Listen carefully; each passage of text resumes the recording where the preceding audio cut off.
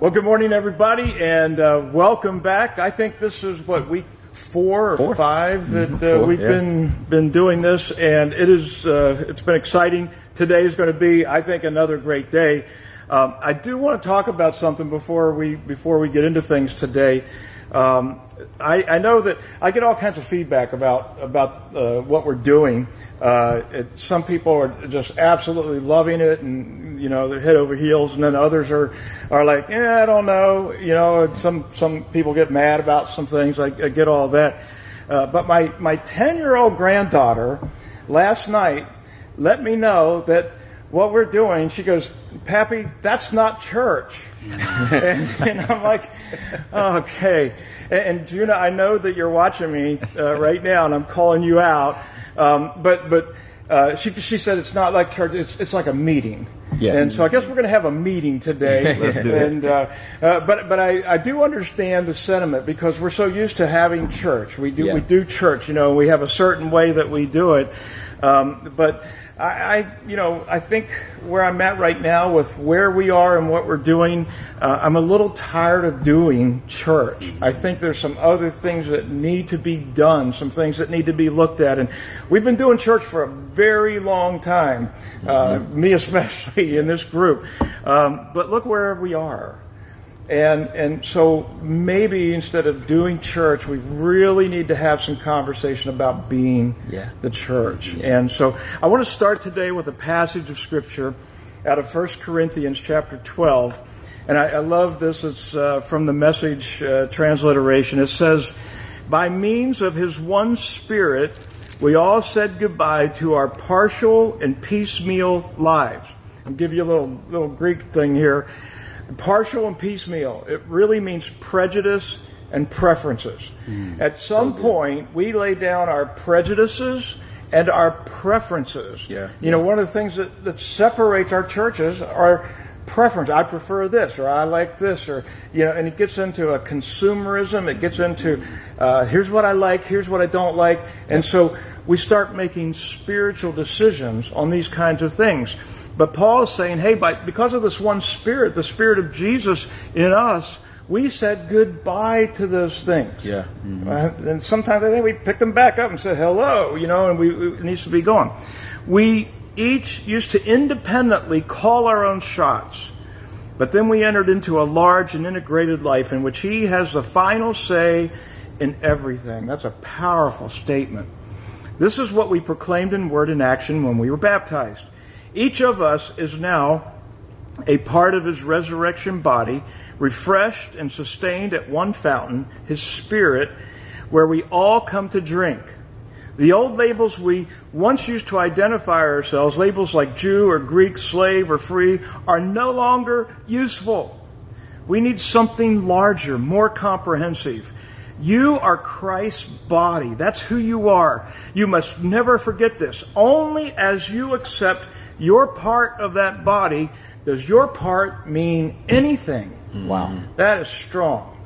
Strong. And so our independence betrays us.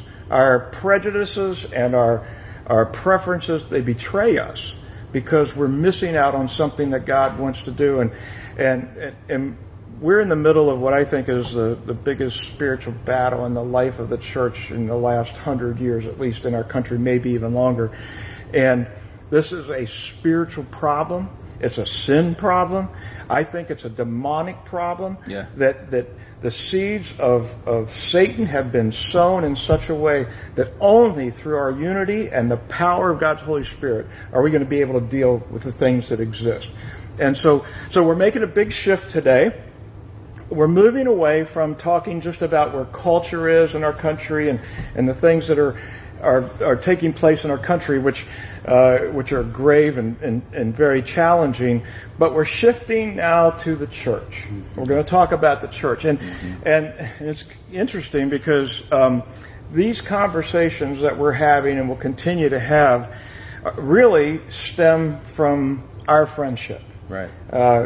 We are beyond just being friendly with each other. We're friends. I know your kids' names, and I I know my kids' names. It's the grandkids that I get messed up sometimes. But I mean, we are in each other's lives. Yeah. We pray together. We do life together. I love this past week we were with you guys in the Love and Unity prayer rally, and I don't know if we have a picture, it'd be great of us praying for the police officers in the town of Herndon. Just an amazing experience, and but that's something that you guys put on Life Ticket Church, and we were there being part, and just felt so wonderful to be part of these things. And so I noticed something else on Sunday that I found interesting. I'm falling in love with your churches. With the people in your churches. I mean, we're getting to be friends, and I love what God's doing. And so we're coming at this now as pastors, as friends, and we have a special guest today. So Jeffrey, I'm going to let you introduce our guest, and then we're going to take off and have some great conversation. Yeah, absolutely. I'm so looking forward to getting into our discussion today, and we have with us an extraordinary gentleman that I just was able to meet just a few weeks ago through a mutual connection in our church, Mary Charles. Shout out to you, Mary. Hey, Mary. Thank you for bringing us together. And we had coffee a couple of weeks ago, and just sat there for, I don't know, hour and a half, 2 hours, and got to know one another. And I knew immediately that Charles was a remarkable guy, and that our meeting was not just by chance, but it was the beginning of what was going to be a long-time friendship. And I'm just thankful for that. And I kind of found out what he did. And as we were discussing, kind of jumping into this next phase of our discussion, my mind immediately went to Charles, and I knew that he would have so much to bring to this conversation. So I'm going to let him introduce himself, because he could do it a whole lot better than I can. He is a child psychologist who works for the Loudoun County Public School System, has done that for about 13 years now. And he's also written a few books and done all kinds of things, musician extraordinaire, blah, blah, blah, like just bionic man, I guess, like you do it all. Not at all. But introduce yourself and we'll jump right in, Charles. Thanks for being here. Great to be here with all of you. I am Charles Barrett. I'm a school psychologist in Loudoun County Public Schools, as Pastor Jeff said. Great to be here with all of you. I've known Pastor Dorian for a couple of years. We met some years ago through another, when I was playing for a church, he came and spoke right before you started Life Ticket, and I met Pastor Greg yesterday through a Zoom call. So happy to be here, happy to contribute to this discussion, this dialogue, happy to share my experiences, not only as a psychologist, but really as a child of God, growing up in church. I was sharing yesterday that my dad's a preacher, grandfather pastored for many, many years. So looking forward to this. Yeah. Absolutely. One of the things that really struck me, and it was so eloquently put the way we had a discussion yesterday, I think it was on the Zoom call. So at our church, we're predominantly black church, and when everything transpired recently, my immediate thought was, okay, we need to pray, ask God, what do we do? And then we need to just move into like a solution mode. Like, how can we be a part of the solution? And there were two areas that I felt were impressed upon me by God. One was, how do we bring the community together and build better relationships with the police department, the local law enforcement, and which led to the Love and Unity prayer rally that we had, which, to God be the glory. It was an awesome time. But in all of that, there was a huge lesson learned for me, and you brought this out in the conversation as well, is that sometimes we can be so quick to get to a solution and be a part of the answer that we miss out on the pain that people are experiencing. And that's exactly what happened with me and with our church, is that we have people in our church right now today that are in pain, that have had horrible experiences with law enforcement. Some of them have never had a good encounter with law enforcement. So even though what we did was led by God, and it was certainly to God be the glory what we were able to accomplish,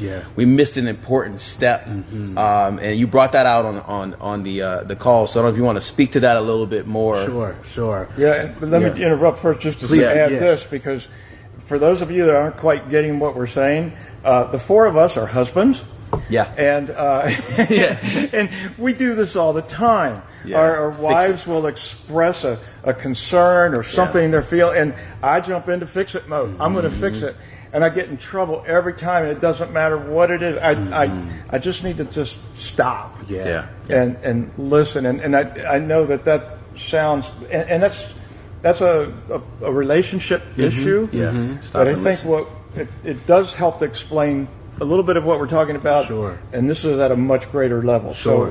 No, I think it's a great point. First thing I'll offer is that these dialogues and discussions are actually even more meaningful because there is genuine relationship. I think the three of you have the currency to speak to each other honestly. If there is a misstep or a mistake, which happens in these types of discussions, there's at least the grace of relationship to kind of cover that fault or temporary failure. But to get to your question, sir, I see it all the time, even working with parents, teachers, and schools, is that, we as professionals, we have the answer. So we come to a meeting and parents are sharing their stories about, child's difficulty with behavior or academic functioning. And before we validate where the parent's coming from, before we validate the teacher's frustration, we're off to, well, here's the answer. And I think people aren't looking for the answer. They want to be heard first. Do you understand what I'm saying? So I think in this racial climate, folks don't want to wallow in their, hurt and disappointment, frustration, but they do want to be validated that my anger, that my just total disgust sometimes with the system is warranted. I think if we move too fast to, we'll just do this, or we can march, we can protest, all noble, all necessary, but I think we miss the point of really validating that what you're feeling is legitimate, it's real, we hear that, and then almost sitting with that for a season, and then we work with them to also inform how we move forward for real restoration, real healing. I think that even, in scripture, from a more spiritual perspective, we talk a lot about reconciliation, talk a lot about restoration, but that's a process. And I think before people feel true repentance or feel truly that people have asked for forgiveness in some senses, we can't get to kind of be reconciled and restored if that process has been overlooked. That's so good. I think for me, as a white man, I need that so much because I don't want to speak for all white people. I know these conversations can get a little bit difficult and hairy because some people think, well, that's not me. But please hear what I say. Like, I think there is a general sense in which well-meaningful white people, such as myself, who see the problem, they want to move on to solution, they want to fix it, and so maybe unintentionally it can come across to people of color that, well, you're not grieving with me, like you're just wanting to let. And we've all heard, I've heard this at least, well, we need to forget about that, that's in the past, instead of dealing. And it reminded me of a scripture as we were thinking through this conversation that I'll just read very quickly out of Psalm 137, and it was written in a time where God's people, Israel, had been taken from their homeland by the Babylonians. The Babylonians had conquered them, leveled their cities, enslaved them, brought them back to a strange land. And it's there that they write these Psalms of lament. And in Psalm 137, it says, "Beside the rivers of Babylon, we sat and wept as we thought of Jerusalem. We put away our harps, hanging them on the branches of poplar trees." And this is what I thought was so profound, at least it was convicting to me. The next verse, the writer says, "Our captors demanded a song from us. Our tormentors insisted on a joyful hymn. Sing us one of those songs of Jerusalem." And then in verse 4, he says, "But how can we sing the songs of the Lord while in a pagan land?" And when I read that this week, it just struck me as so powerful that I need to be conscious as a white pastor and as just a white man that I don't come across in a way that looks at people that have experienced generational oppression and say, well, sing those songs of joy. You know, slavery's over, right? Let's sing. And yet there's this part of them is like, whoa, wait a minute. There's still all this stuff. It reminds me of a time almost 4 years ago. I was at one of my schools, and the students were very upset about the larger climate politically. And they had some ideas about what they wanted to do. Now, some they couldn't do, it just wasn't, school policy.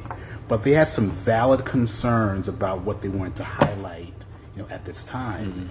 And one of the teachers, who I think meant well, said, well, let's just celebrate differences. Let's sell kind of like a multicultural fair or something and celebrate who we are. And they were totally offended by that because for them it wasn't time to celebrate. It was time to hear that this is not cool. This is hurtful to some of our fellow classmates and our families.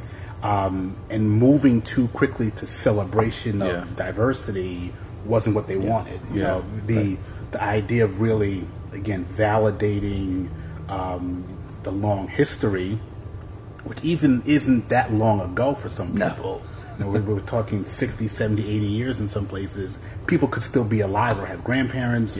They experienced that, so we're not even that far removed from these experiences. But it's so important. I think it also helps, as you were sharing, Pastor Jeff, that it also helps to prevent the unintentional consequence of a white savior. So if we're, talking about these things as a white individual, you want to move to action, which is certainly appropriate, too fast or prematurely without kind of coalition building with people of color. It almost centers you as the person fixing it without, my input or my collaboration in that process. So it's just a tricky thing, but I think slowing down, this kind of listening. I think the term you used was listen to learn and then love in action. Is that correct? Listen, learn, love, and act. Okay. Yeah. Listening to learn is such a healthy thing. You've seen it. We've all seen it on Twitter and Facebook. All these posts about anti-racism and allyship and all those, and I think it's great. But I think sometimes even in that, we're not listening to the right people who have history, who have direct experience with it, and then it does become a bit performative. Look at me, I'm an anti-racist, rather than really engaging in the work. And the work is listening. It's learning to really know how to best move forward. I love how you mentioned the pace, and you talked about slowing things down, which really, for me, what I'm learning in regards to timing, because my response, I looked at it as this is an opportunity to be a bridge and be a solution. And so my response was to have these uncomfortable conversations with white people that don't understand what's going on. And I've had a lot of them, especially lately, that don't understand, like, help me understand, Black Lives Matter. Help me understand, why is everyone so angry? And I've shared some history with them and pointed things out. And most of those conversations were productive. But what I missed, and I'm speaking in regards to timing, is that while those conversations are needed, I need to have conversations with the people in the Black community, my Black brothers and sisters, to hear from them. Correct. And so this has been a huge learning opportunity for me, even though heart's in the right place and have good intentions. But now that I'm beginning to kind of rewind and see that we need to have that. I mean, like I said earlier, there are people who have Black people who have never had a good encounter with law enforcement, who have always had a bad run-in, and there's a history too through the family. And so I love the fact that you point that out, the timing, the pace, taking the time to really listen and to hear. There's a concept we talk about a lot in equity trainings and things like that in schools, and it's intent versus impact. So the intent could be great, but the impact of moving too fast at times has a much different consequence, although we intend, to be helpful. So great point. It's so good. It just reminds me to what we're talking about here is so good, and I think it goes to the heart of some of these discussions we find in society right now. Things that I'm learning, certain haven't learned completely. I've got a long way to go, but You know, you mentioned if we're not careful, we as white people, in our effort to bring about whatever, or in our effort to just make a point, because we're used to everybody listening to us when we talk, right? We want to argue over semantics, and again, we come across as white saviors if we're not careful. And, you know, even that term has been co-opted to some degree. But I do think there's a real validity to that. And one obvious thing that I've run into through this whole process is the whole Black Lives Matter. Just those 3 words that, you know, are used. And, you know, I started using it because I believe in the sentiment, Black Lives Matter. And of course I got pushback. You know, I had people direct messaging me and, do you know what the organization Black Lives Matter stands for? It's completely anti-American, and, you know, they want to get into the political. And look, you know, I'm not going to speak for everybody up here. There's a lot of agendas that the quote unquote organization Black Lives Matter promotes that I don't personally agree with. But that does not mean that I don't agree with the sentiment that Black Lives Matter. And I said to one person that was giving me kickback on this, you know, and this is just the way I feel. I'm like, you know what? I think we as white people have dictated long enough to black people what is right and acceptable and what they can say on their behalf. And if black people choose to, you know, stand up for their rights and express their pain through those 3 words, I'm not going to step in because I see that as a form of white, like, well, we're not going to let you say that. That's not acceptable. Right. Instead of stepping back and say, no, we need to listen and allow ourselves to be led by our black brothers and sisters in this. I think if people understood the sentiment of Black Lives Matter, and where it came from when Trayvon Martin, young black kid in Florida, was killed, unarmed, and his killer was acquitted. You know, so no penalty, whatever. That's how the movement started back in 2013. But really, Black Lives Matter assumes you know what it's responding to. So it's really Black Lives Matter also, or Black Lives Matter too. Because it didn't come out of just, well, we matter. We matter because we are being devalued. We are being dehumanized more than other people. So it's not to minimize other people. It's, I'm here as well, and I deserve to walk in my community and get home safely, or be stopped by the police and get home safely. We matter as well.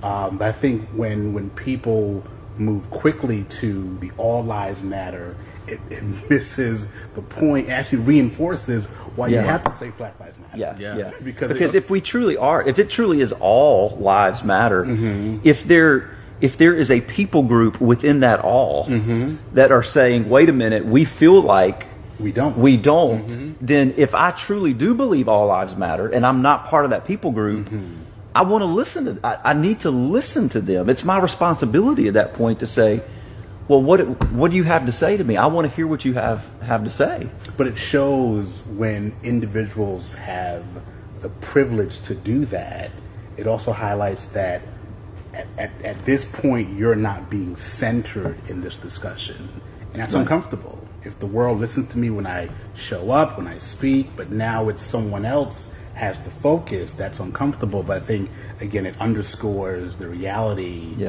of Black Lives Do Matter. And when there's such pushback, it just again reinforces why we have to say that in the first place. So we are so far off script. As usual. And I think we need to plant here for a moment, more than a moment. I'm okay with being off script. I did not expect this conversation to come up today. This is a difficult conversation. But I want to start back at the rushing through the process thing. I lead a predominantly white church, and we have maybe 20% of our church would be black, and then we have Hispanics, and that's pretty much the makeup of our church. And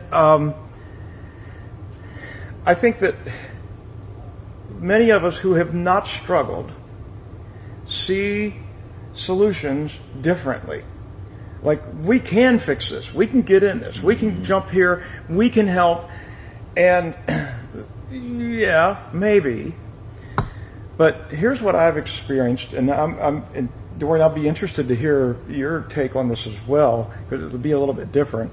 I want to come back to Black Lives Matter in a moment, but we've been at this for, I think, 4 weeks as a panel, and then for some of us, a couple weeks prior to that. We're locked in here. Mm-hmm. I am just now starting to get some response and some, more than affirmation, thank yous from black people in our church. Just now. I mean, we're for us, it's 6 weeks, mm-hmm. right? And just now, they're beginning to say, oh my gosh, I can't believe you guys are actually talking about this, mm-hmm. that we've gotten this far. I mean, white brothers and sisters, week one, we're ready. Okay, let's go do this, and let's do this, and we can fix this. But we're just now starting to connect. Yeah. Yeah. And where are you guys with that, Dorian? Yeah. Because you're probably a total opposite. Yeah, and I've shared a little bit about this. It really has been, it's been difficult, I'll say that, first of all. Been thinking a lot about just being in a pastor role, being in a leader role, and I was thinking about it this morning, like, pastors are people too, mm-hmm. right? But for our church, I get it. Like, there is, our church, again, being predominantly black, there is a lot of hurt. There's a lot of pain. And there's a saying that I remember people would say, you don't want to be so spiritually minded that you're no earthly good. And I think sometimes we can be so spiritually, I know me personally, so spiritually minded that in my mind, I'm like, you know what, Jesus paid it all. He paid the price. He said the Holy Ghost. We got the power of God. Whatever comes our way, we just run straight through that wall, and we're more than conquerors, and we get over it. And so there's kind of that, not only the mindset of like, let's fix it, but in the terms of timing mm-hmm. and the process that it takes, sometimes I would look at it and see it that way, that we just go straight through it. And I've realized, in regards to your point, the response from our church is that we need more time to share and then to show that we care mm-hmm. and get to a place where we can comfort and get to a place where we can heal. And I think sometimes as a pastor, as a believer, we could be so spiritually minded that I would look at that person and say, look, you're healed. God has healed you. But on the inside, they're still in pain. So we have to minister to the whole person, not just the spirit, but the soul and the body. And right now for our church, that's what I have experienced. So it hasn't definitely, and this is no secret, so me saying this, it has not been a positive response. Hardly, I would say the percentage of positivity responding even to these conversations is very minimal. Mm. And as well as to the prayer rally that we did. But I understand it. I understand where the pain is, and as we talked about earlier, mm-hmm. that we need time to process and work through that to healing. So that's sad to hear. Yeah. And we should be sad. Yeah. It's sad for me to know that there are people who feel so marginalized in our church that they can just now begin to talk about this. Yeah. And so the last thing that you guys are pastors, we've done funerals. People say the dumbest things to the families of people who have died. Yeah. Like, hey, you'll get over this soon, or just dumb stuff. Yeah. Right. We gotta think through this. Yeah. We have to. That's why the term Black Lives Matter. Just I've embraced it. I'll just say I've embraced it. Mm-hmm. This is not a political thing. I'm not worried. I don't have fear about what some political group's going to do. I mean, Jesus is Lord, right? So I'm not worried about that. Exactly. If I have 4 children, which not if I do, 4 children, I know their names. Don't lose count of them. And if one of my children was in dire straits, living with pain, living with oppression, living with who am I? What am I? Just having that sense of fear. And do you think I'm going to sit around and say, well, the other three matter? No. This kid's getting all of my attention. Yeah. They're getting everything I can give them. Because while everybody matters, this person matters to me the most right now. Yeah. And I think I'd be a bad dad if I thought anything else. Yes. And so I have no problems with this because God is crying Yes. over this. Yes. Yeah. He's crying over this. Yes. Black Lives Matter, there's actually a spiritual or biblical maybe precedent for it. And it's the parable of the lost sheep. And when Jesus has, the 100 sheep out there, but one is lost, he leaves the 99 and goes and finds the one. That to me is, this one sheep is just as valuable as these other 99. But that day, that one sheep mattered, maybe more than the 99 who were safe. Yeah. So I think, how we even, I'm not a minister, not a preacher. Yes, you are. You're preaching right now, man. Been in church all of my life. I found that how we read Scripture, how we interpret that kind of the lens we bring to it, does inform how we see the world.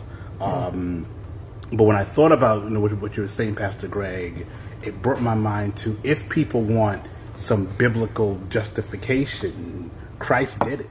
He left the 99, and this one sheep mattered more that day because they were in danger. That's so good. Yeah. Man, I tell you, I feel like we need to have a part 2 to this because there's no way we can just cover everything. But I love, if we are ending on this note, I'm just reminded of how Jesus loves us. And in addition to that point about the 99 and the one sheep, the Word of God lets us know that heaven rejoices more over the one. And so we should all be, to the point we shared earlier, we should all be rejoicing for this door that's been opened for us to be about our Father's business and to live out the gospel. Yeah. It's so good. Wow. There's so much more to discuss with this. I think we should let this sit. Yeah. And I'm just going to implore all of the people of Destiny Church, and I'm sure these guys will share the same sentiment. In fact, maybe you should. I just want us to just stop. Let's get rid of all the political garbage. Let's do away with all of our thoughts about monuments and police and everything else, and let's do what we are supposed to be doing. And one of those things is to just listen and to learn. You talked, Jeffrey, about weeping. Godspell's like one of my favorite musicals of all time, and that song just rings in my brain since you brought it up. On the willows there we laid up our lyres. They wanted a spiritual song from us, and how can we sing? Yeah. How can we sing? My question would be to our church: how can we just come week after week, listen to sermons, stand up and sing and have a great time and walk out the door and have this huge problem right in front of us, and we walk away from it and come back next week and we do it all again? It has to end. This has to end. And if we don't think it exists, then get on your knees and ask God to please break your heart, because your heart is too cold.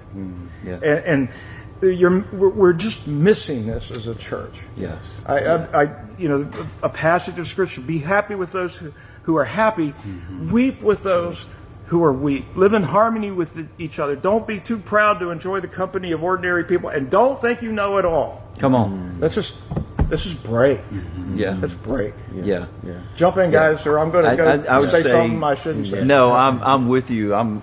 City Hills Police, hear this, because I think if we're not careful, we'll probably at some point in these discussions get to this, but if we are not careful, we talked about this a little bit in week 1, we will let the church's voice be silenced and drowned out, because so many times we have traded our prophetic voice for a political voice.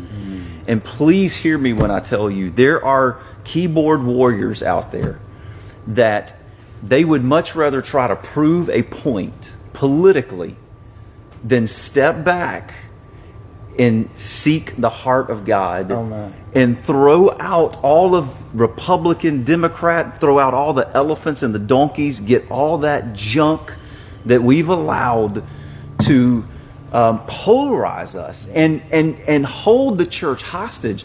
And I do believe with all of my heart that it is an attack and a strategy of the enemy, that if he can get the church fighting politically, we'll shut our mouths prophetically. And all this stuff just keeps going on, because for this to end, I think we've talked about this, the church has to lead the way.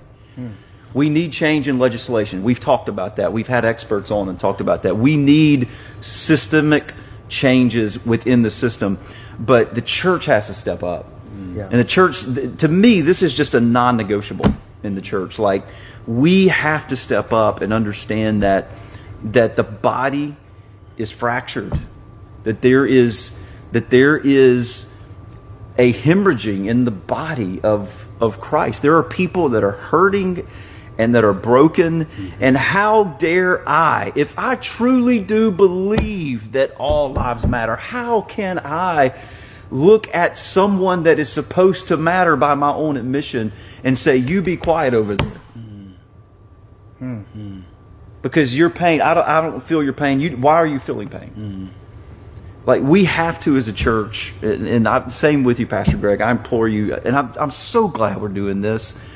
I don't think we need to rush through this. Charles, you said it and gave us scientific evidence to back it up. Like, we've got to figure this out, because for too long, the church, it's happened on the church's watch. We've talked about that, and we have to be part of the solution. Let me just say to both to Life Ticket Church, but also even to the black community. Shared this, I think, in week 1. I had to really search myself and ask myself, why not until now has something hit my heart and struck me in the way that it has now since Ahmaud Arbery, George Floyd. I mean, of course, there has been protests before, and we've all hashtagged before and done things before. But why has it taken to this point for it to prick my heart? And I just want to speak to all of the black community, as well as the Life Ticket Church, is that now is not the time for us to be divided, but now is the time for us to come together and to hear and to have real conversations with one another. It's time to put away the Facebook fights and the Instagram wars and the Twitter fights, and let's come together so that we can, one, hear from each other, and so that we can get to a place of healing. And I know not everybody's healed, and some people still feel like there's a knee on their neck and still feel like they cannot breathe. But now is not a time to point the finger or put someone down because of how they feel or where they're at. But it's a time to be the love, to demonstrate the love of Jesus Christ. And so I just want to encourage that anybody that's watching this, whether you're part of our church, black or white or not, that now is the time for us to demonstrate that love, the love of Jesus Christ. And I'm committed to it. You know, I'm not going to pretend. I think maybe Pastor Jeffrey said this in the beginning. I'm not going to pretend to say all the right things. I'm going to say some of the wrong things. I'm going to do some things too quickly, or maybe not do things the way they always need to be done. But one thing I've committed to is that I am here, that we are here. We're not going to turn our backs. We're not going to run and hide.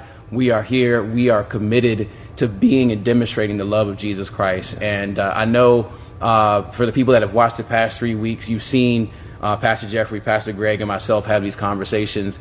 And it may look like that we're 3 pastors here, but what you don't see behind the scenes is that the relationship that we have extends far beyond being pastors and far beyond having churches that we lead. But these are two people that have been in my life that have been a blessing to me, been a blessing to my family, have been a blessing to my children. Pastor Greg drove a couple hours to come to my mother's funeral. He was the only white person, I think, in the church. In the church when we had the funeral. That was a fun day. Yeah. As long as they had the B3 organ playing, I was like, he said, he walked out, he said he just loved being in the black church. But I want to point that out is that I understand not everybody can have these conversations, and it may look like it's like formal or maybe even superficial because you don't understand that there's real, genuine relationship here. So my prayer is that we can all get to that place with someone that does not look like us, someone other that does not come from our background. But I also understand that we can't even get there if we can't do that within our own community, within our own family, and then within our own community. So I want to encourage you all to open up your hearts and allow God to demonstrate love through you. And I'll just add, you go, and you can close it out. I just want to add something real quick to bring it back around, and thank you for sharing that, Dorian. Bring it back around to the scripture that you read out of Romans there, where he ended by saying, don't act like you know it all. And I would just implore, my family, this is for myself as well. I've thought on this the last few days, and please don't, again, back to the whole keyboard warriors, and don't let your life be about making a point. Right. Let it be about making a difference. And there's a big difference between those two. Yeah. And I don't know if there is any more perfect definition of the height of arrogance when we can take an issue like this that is a generational problem for centuries and feel like that me and my one little isolated perspective has the answer. That I've figured it out and everybody needs to listen to me and let me tell them what the right answer and solution is to this. I don't know if there is any more arrogance than that. So if we could, I just beg you, just please stop trying to make points for a little bit. We're not trying to make points, I don't think. I mean, we're making some points in that one regard, but we're not trying to get to a solution. We're on this for 4 weeks now in this discussion, and nobody's offered any practical solutions because we're trying our best. And I'm sure we get it wrong sometimes, but we're trying our best just to take a posture, learn and listen, and don't act or think or be so arrogant to think that me and my one little narrow speck of time that I've lived on this extremely complex planet, that I have the answer to all this. Yeah. Well, I do better to listen. I think just my closing thought would be this. The white church can't fix this. No. The black church can't fix this. What I've realized, this is something I've realized, we can't do it without you. Yeah. We are weak as a white church. We are weak without the black church. Yeah. Yeah. We are not complete. We aren't together. We don't have all the pieces. We're just, we are dependent, absolutely dependent on each other. Yeah. And by ourselves, I think we'll never see what God wants to do. Mm-hmm. We've got to get to that point. Yeah. Charles, gosh, there's so much that I know. I wrote it all down. We got to get you back. You got to get him back. Absolutely. You said one thing, and here we go. You got all us pastors preaching, man. Yeah, I know. I'll be here. Good. We're going to have you back because I got like 4 more pages of things we got to talk about. Absolutely. I want to pray today. Lord, thank you so much for these precious moments. Lord, we've said some things today that I think are radical. They're just truthful. They're painful to even discuss in some ways. And Father, we want this to be fixed. But Lord, we'll do anything that you ask us to do to find wholeness, to find healing, to find reconciliation, to bring about the healing that is needed. I pray, Father, that as we go through this process, even this next week, as people are driving or whatever they're doing and they start to think about these things, I just pray, Lord, you would break us. That you would break the bondages, break the barriers, the stuff that has gotten in the way. I do pray, as Jeffrey mentioned, that we would quit posting and quit throwing out suggestions and opinions, and that we would just listen. Listen to you. Listen to the cries of the people who have been so hurt. And Father, that we would listen to lives that don't feel like they matter that much. God, would you break us? Yes, God. Would you break us, oh Lord? Yes. May we never be the same. Yes. Would you break the hardness in your church? Would you come against the evil spirits that have aligned themselves because of our disunity? Lord, would you break those chains? Would you break those bondages that keep us in this ugly place? And I pray that we would experience freedom and joy and love and healing and restitution. And Lord, that your people could become whole. The dream of the body of Christ. And I pray this in Jesus' name. Amen. Amen. Amen. Wow. Amen. We love you guys. We'll see you next week.